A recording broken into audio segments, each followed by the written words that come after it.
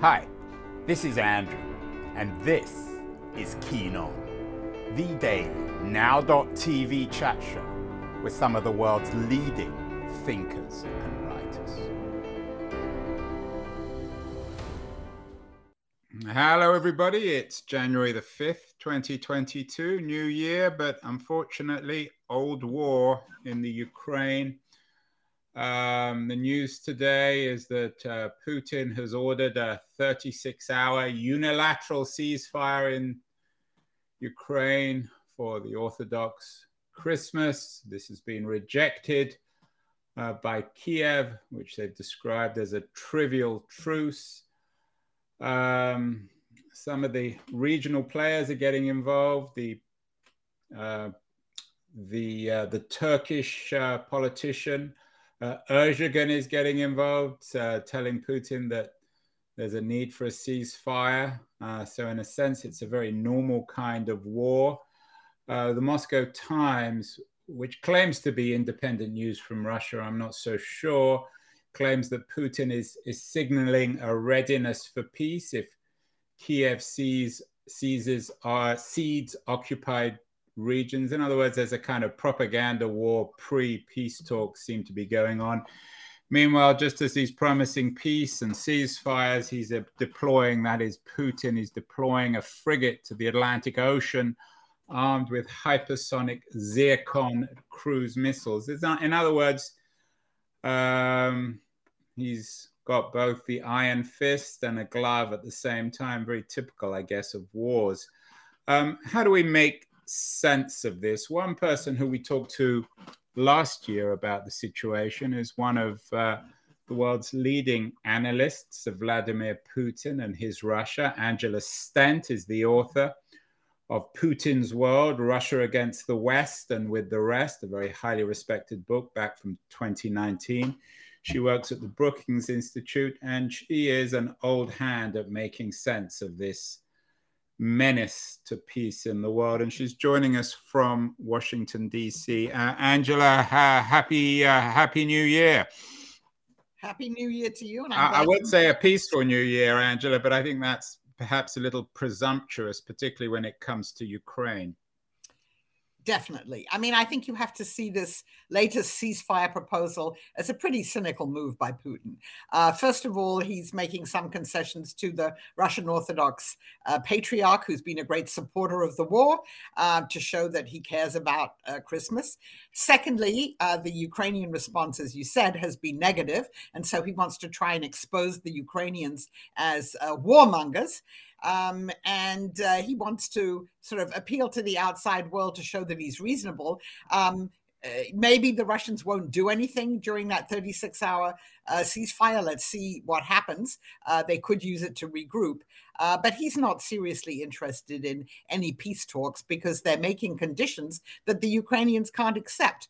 They're saying that they have to recognize the annexation of 4 territories by Russia, none of whom Russia actually controls. They control parts of these territories, but some of which they do not. So I think we should take a deep breath and understand that this war is going to continue. That's what Putin said in his New Year's address, and they're not going to be peace talks anytime soon. Angela, how do we go about making sense of all this? We did so many shows trying to get into Putin's head. One with the analyst of war and peace, Chris Blackman from the University of Chicago. He tried to figure out 5 reasons why Putin went to war. Another with Mark Galeotti, one of your DC colleagues, analyzing Putin, making sense of him in terms of a 19th century warmonger. Others with Andrew Weiss, who treats him as a kind of accidental czar. Should we be treating Putin, and I can't think of a better word for this, but as a rational actor here? Does he know what he's doing? Does he have a plan? Is there something coherent about all this, or is he just some sort of a lunatic? Well, I think you have to treat him as a reasonably rational actor. I mean, he has wanted to relitigate the end of the Cold War since he came to power, and probably before that too, when he had to leave East Germany as a KGB agent who was no longer needed. So he doesn't believe that the collapse of the Soviet Union was legitimate. He said so, and he's trying to reverse that. And that's been his goal all along. And Ukraine is the key country here to try and take back control of Ukraine, have a government there that's very pro-Russian, and possibly, I mean, that was the goal at the beginning, form a Slavic Union state of Belarus, Russia, Ukraine, and possibly also northern Kazakhstan. So he's been talking and thinking about these things for a long time, but I do believe that the 2 years of COVID isolation, where he didn't meet with any foreign leaders and he was just surrounded by a very small group of people who reinforced all of his views and his paranoia, I think that contributed towards it. Clearly, the conduct of the war has not gone the way that he wanted it to. He was misinformed about the Ukrainians, thinking that they would capitulate very quickly and that Russia could put in a puppet government. So I think there is rationality to what he does, but if you listen to what he's been saying recently and the way that he's now made this almost into a holy war, invoking religious symbols, you do have to question how much he really is grounded in reality at this moment and understands the situation there. It's funny, though, doesn't it depend when it comes to religious wars? Doesn't it depend on their previous positions? I don't remember this, but I remember reading about when Stalin shifted from the Second World War being a communist war to a religious war, and calling on all Russians to fight Hitler, and everyone treated him as being quite rational. So doesn't it depend on the context? There's nothing necessarily unreasonable or irrational about turning this into a religious war. Most wars, when you scratch the surface, are, for better or worse, religious wars. Yeah, I think the difference, obviously, is that the Soviet Union was invaded by Nazi Germany and was attacked, whereas it's Russia that started this war completely unprovoked. And Putin has explained it from the beginning by saying that they're denazifying Ukraine, de-Satanizing it, and likening it to the Second World War. But maybe it's the Second World War in his mind, but in reality, of course, it isn't. So if he's Humpty Dumpty trying to put the Soviet Union back together, he must understand, and everyone around him must understand, that that's not a feasible project. I mean, it's one thing to put pieces of it back, but the whole thing is absurd, isn't it, Andrew? Yeah, I think he's much less interested in the Central Asian states, for instance. He's really focused on the Slavic countries that he believes belong together. And he's also made some not so veiled threats against Poland. And so that is restoring Russian influence there, a sphere of influence, and ensuring that these countries listen to what Moscow says. And for instance, a country like Ukraine gives up its ideas about being integrated into Europe. And so that's what he's focused on. He's not focused on reconstructing the whole Soviet Union, also including the South Caucasus states. It's really the immediate Western neighbors that he's focused on. We haven't had any of the really hardcore American realist IR people on the show, but we've had people, shall we perhaps describe them as soft realists, like Charles Kupchan's been on the show a couple of times back in April of last year. He talked about Putin and this whole issue of the growth of NATO. Does in any way Putin have a point? And when eventually we, the West, Ukraine, Putin, maybe the Chinese come to the peace table, perhaps even the Turks, does this issue need to be addressed? So this war was not occasioned by NATO or NATO enlargement. I would remind people who are listening to this that when NATO enlarged in the beginning and even in 2004, Russia didn't really put up many objections to it. NATO is a threat to Putin in as much as if Ukraine had joined NATO, which of course it hasn't, then he would not have been able to reimpose a Russian sphere of influence there. He would not have been able to attack it and put in place a pro-Russian government. So NATO is a threat to him because it thwarts his ambitions to restore at least parts of the Soviet Union. But I think this is grossly exaggerated, and I think the Russians now use this as an excuse. NATO wasn't threatening Russia. NATO had no intention of invading Russia, all these kinds of things that Putin talks about now. But the reason the Russians didn't like NATO enlargement, obviously, is because countries that had been in Russia's sphere of influence or part of the Soviet Union joined, thereby lessening Russia's sway, if you like, over Europe. I'm sure you talk to the Biden people, Angela. They probably come to you for advice.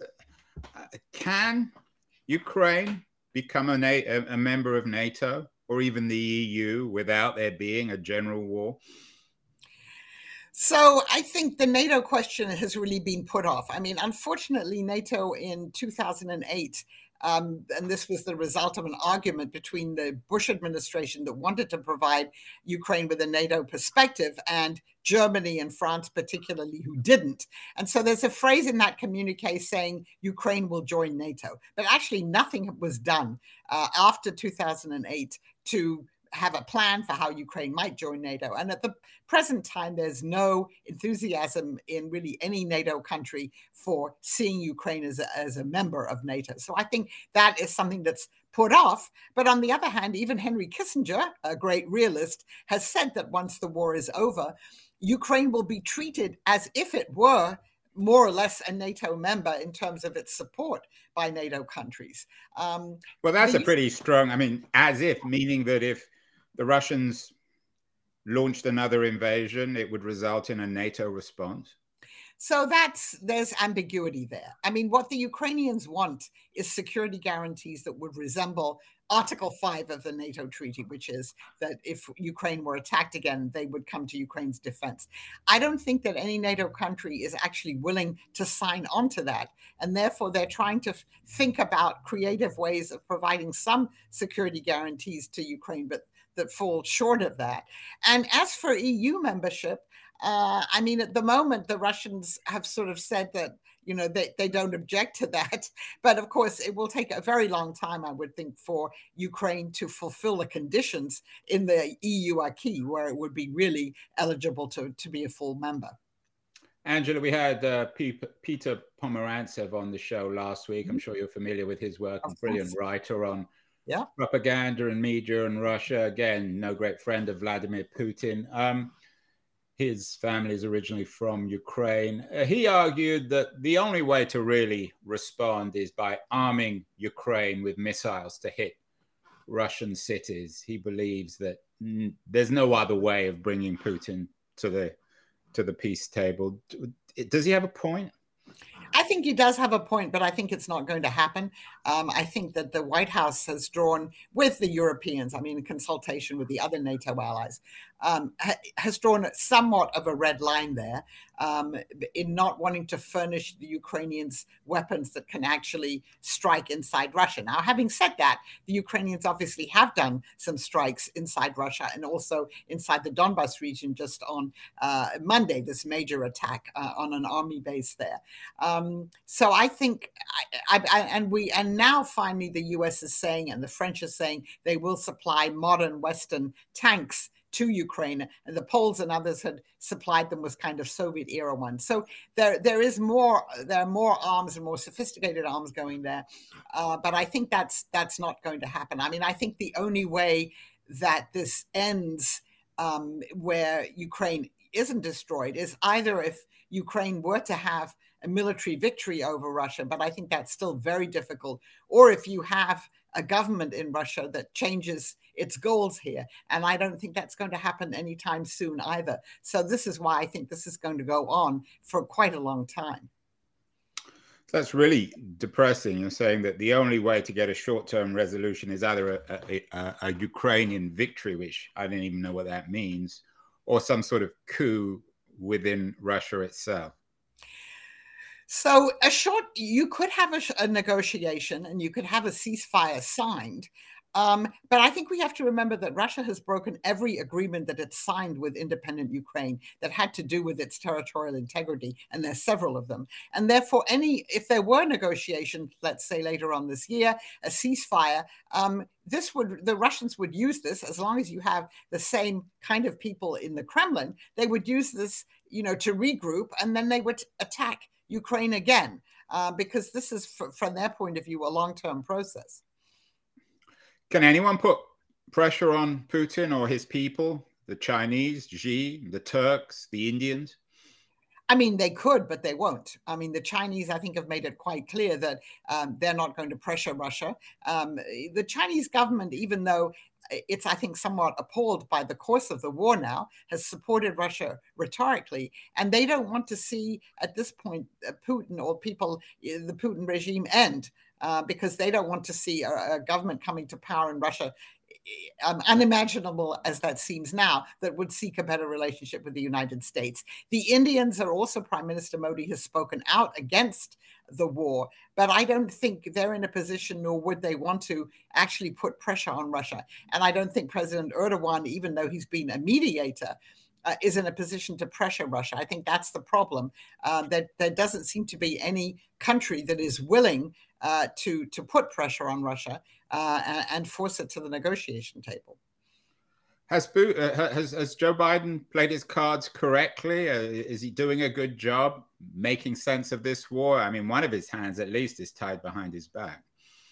I think that he has done a good job. I mean, I think they've really worked hard to create and maintain a transatlantic consensus, and also with Asian allies like Japan and South Korea, Australia, etc.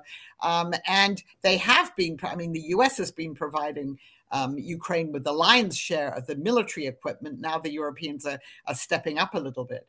But they've set themselves these red lines. And I think one can question, have they been too afraid of escalation to not take measures like, well, declaring a no-fly zone or supplying Ukraine with longer range weapons? Have they been too concerned about that? But I think President Biden has made it clear that these decisions are also consensus decisions with the NATO allies. In other words, the US is also listening to them, and they probably have their own concerns about escalation too.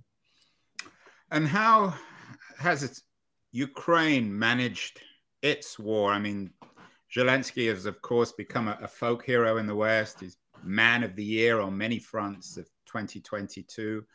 Is he a new kind of leader? Does he know what he's doing? Does he understand that, in a way, he's perhaps playing with, well, he's obviously playing with fire, but with unimaginable fire?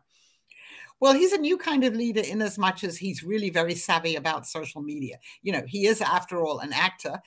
He had his own production company, and I think he has very cleverly used social media, his nightly addresses to his population, all the remote talks that he's given to parliaments around the world. So I think in that sense, he's using modern communication tools quite effectively, in a way that clearly President Putin and the people around him are not using them.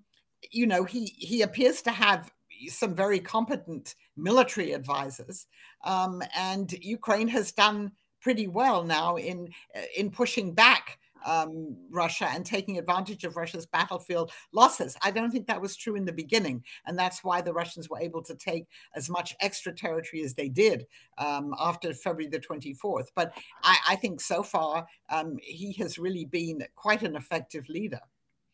Are there two kinds of wars being fought simultaneously on the battlefield? We had the Australian AI expert Toby Walsh on the show a couple of weeks ago.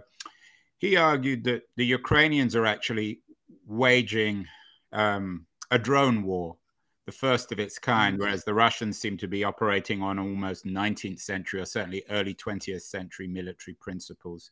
How important, in your view, is, quote unquote, the drone war? I mean, I asked Peter that, and he said, well, when he was in Kiev, the skies were dotted with Russian drones. So clearly it's not just a Ukrainian strategy. Well, I think it's a drone war, but it's both sides. And the Russians are getting all these drones from the Iranians now. So their warfare is becoming a little... Which doesn't necessarily... I'm not sure whether one would want to rely on Iranian technology for a 21st century war, would one?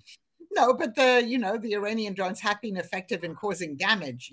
This Russian campaign now to damage the civilian infrastructure, deprive the Ukrainians of heat, electricity, water, etc. I think they haven't been totally ineffective. But what we see also is a really slapdash, if you like, Russian military organization. I mean, this attack on Monday in the barracks there.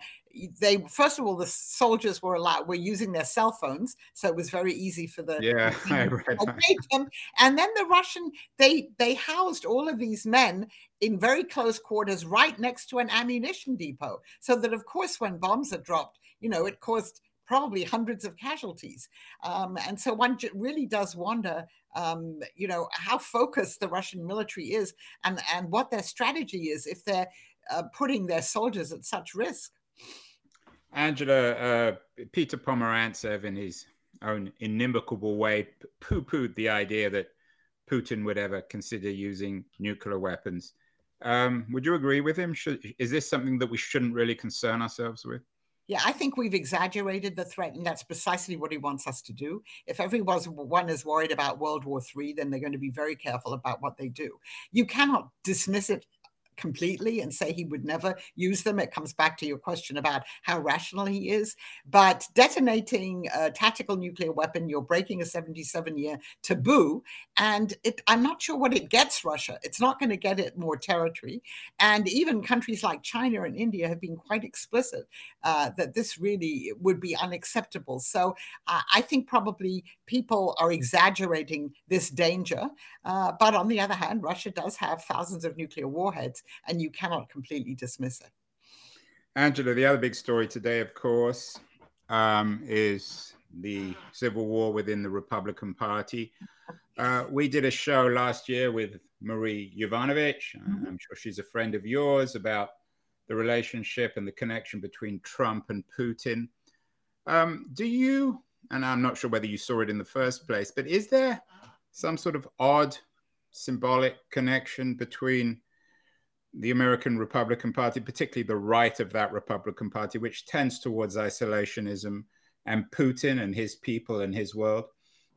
Well, there certainly appears to be in the MAGA wing of the Republican Party. I don't watch Tucker Carlson, but I occasionally read some of the things that he says. This is a man who praises Putin, condemns and ridicules Zelensky, and says, Russia is this great country, and why should we care about these shabby Ukrainians? And I think there's definitely a wing of the conservative Republicans that admire Putin. And by the way, they admire him because of all these draconian laws about the LGBTQ community, because of his alleged commitment to traditional family values. So there's some of that there too.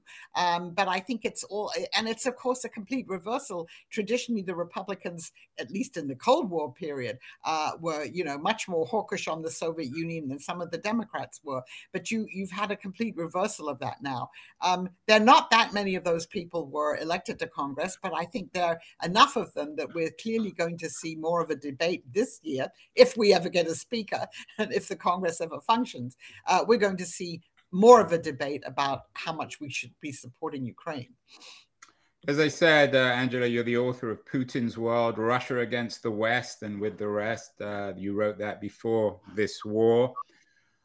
We've done a lot of shows on what we might think of as Putin's World. One, for example, with Catherine Belton, who's done a lot of remarkably brave and incisive work on what she calls KGB capitalism. Has this war essentially destroyed, however Putin comes out of this, has this war destroyed Putin's world? Oh, I think it's gone a long way to destroying it. I mean, Russia it's deglobalizing, it's demodernizing.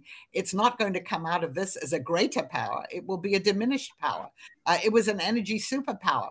That's not happening. I mean, now it can't wield that leverage anymore with its energy exports. So Putin has not only destroyed Ukraine or trying to destroy it, but he's destroyed a lot of what in fact, Russia achieved under his presidency before this war, with the higher growth rates, with Russia integrated the global economy, with it having a seat at all the major, discussions, international discussion issues. And that's all going to be lessened when this war is over, even though he will still have the support of what people like to call the global South.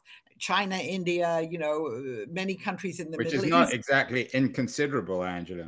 No, it isn't. And in population terms, the global South is larger than the collective West. In income and economic clout terms, it's less. But no, he will not emerge from this isolated or a pariah, which is something that President Biden said at the beginning. But still, Russia will be a weaker country.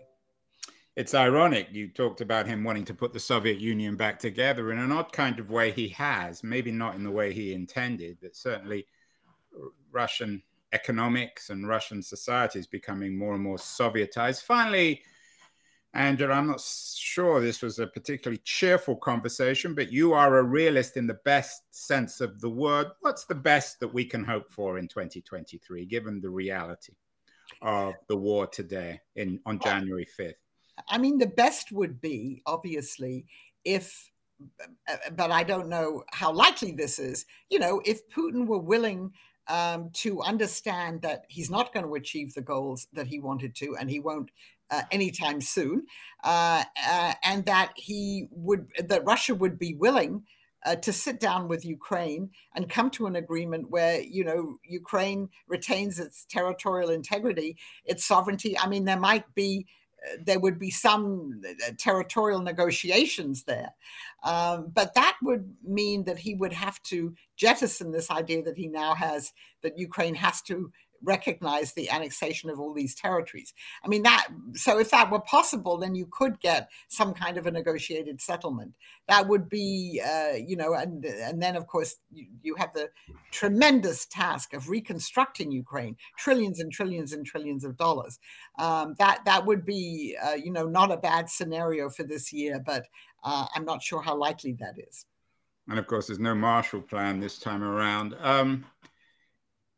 Given, as you've suggested, that's the best possible scenario, and it's probably not realistic. What is more realistic if Putin doesn't, at least in our mind, come to his senses? Well, so I think what could happen is there could be, and the Ukrainians believe there will be, a new Russian offensive in the spring with these newly mobilized soldiers. We don't know how effective that will be. And so you will have, the fighting will continue. And, maybe there'll be another brief ceasefire. That's not clear either.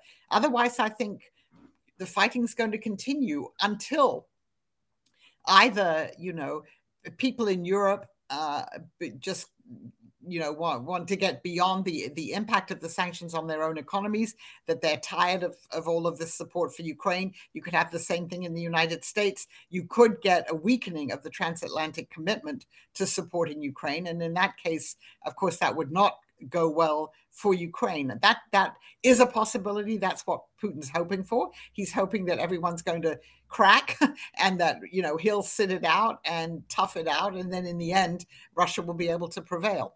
So I think this will be a crucial year to see whether this transatlantic coalition holds together. But you think he would be willing to accept a rump state, a Ukrainian rump state, without the territories that he's already seized? He might be. I mean, there would obviously be bargaining there. He would be willing possibly to accept a Ukrainian rump state for the time being. But I think if he runs for re-election, as it looks like he might next year, and if he's still in power, he's not going to give up on his goal of subjugating Ukraine. This one's going to run and run, Angela. Is it going to outrun us? Who knows? We'll have to see. Excellent.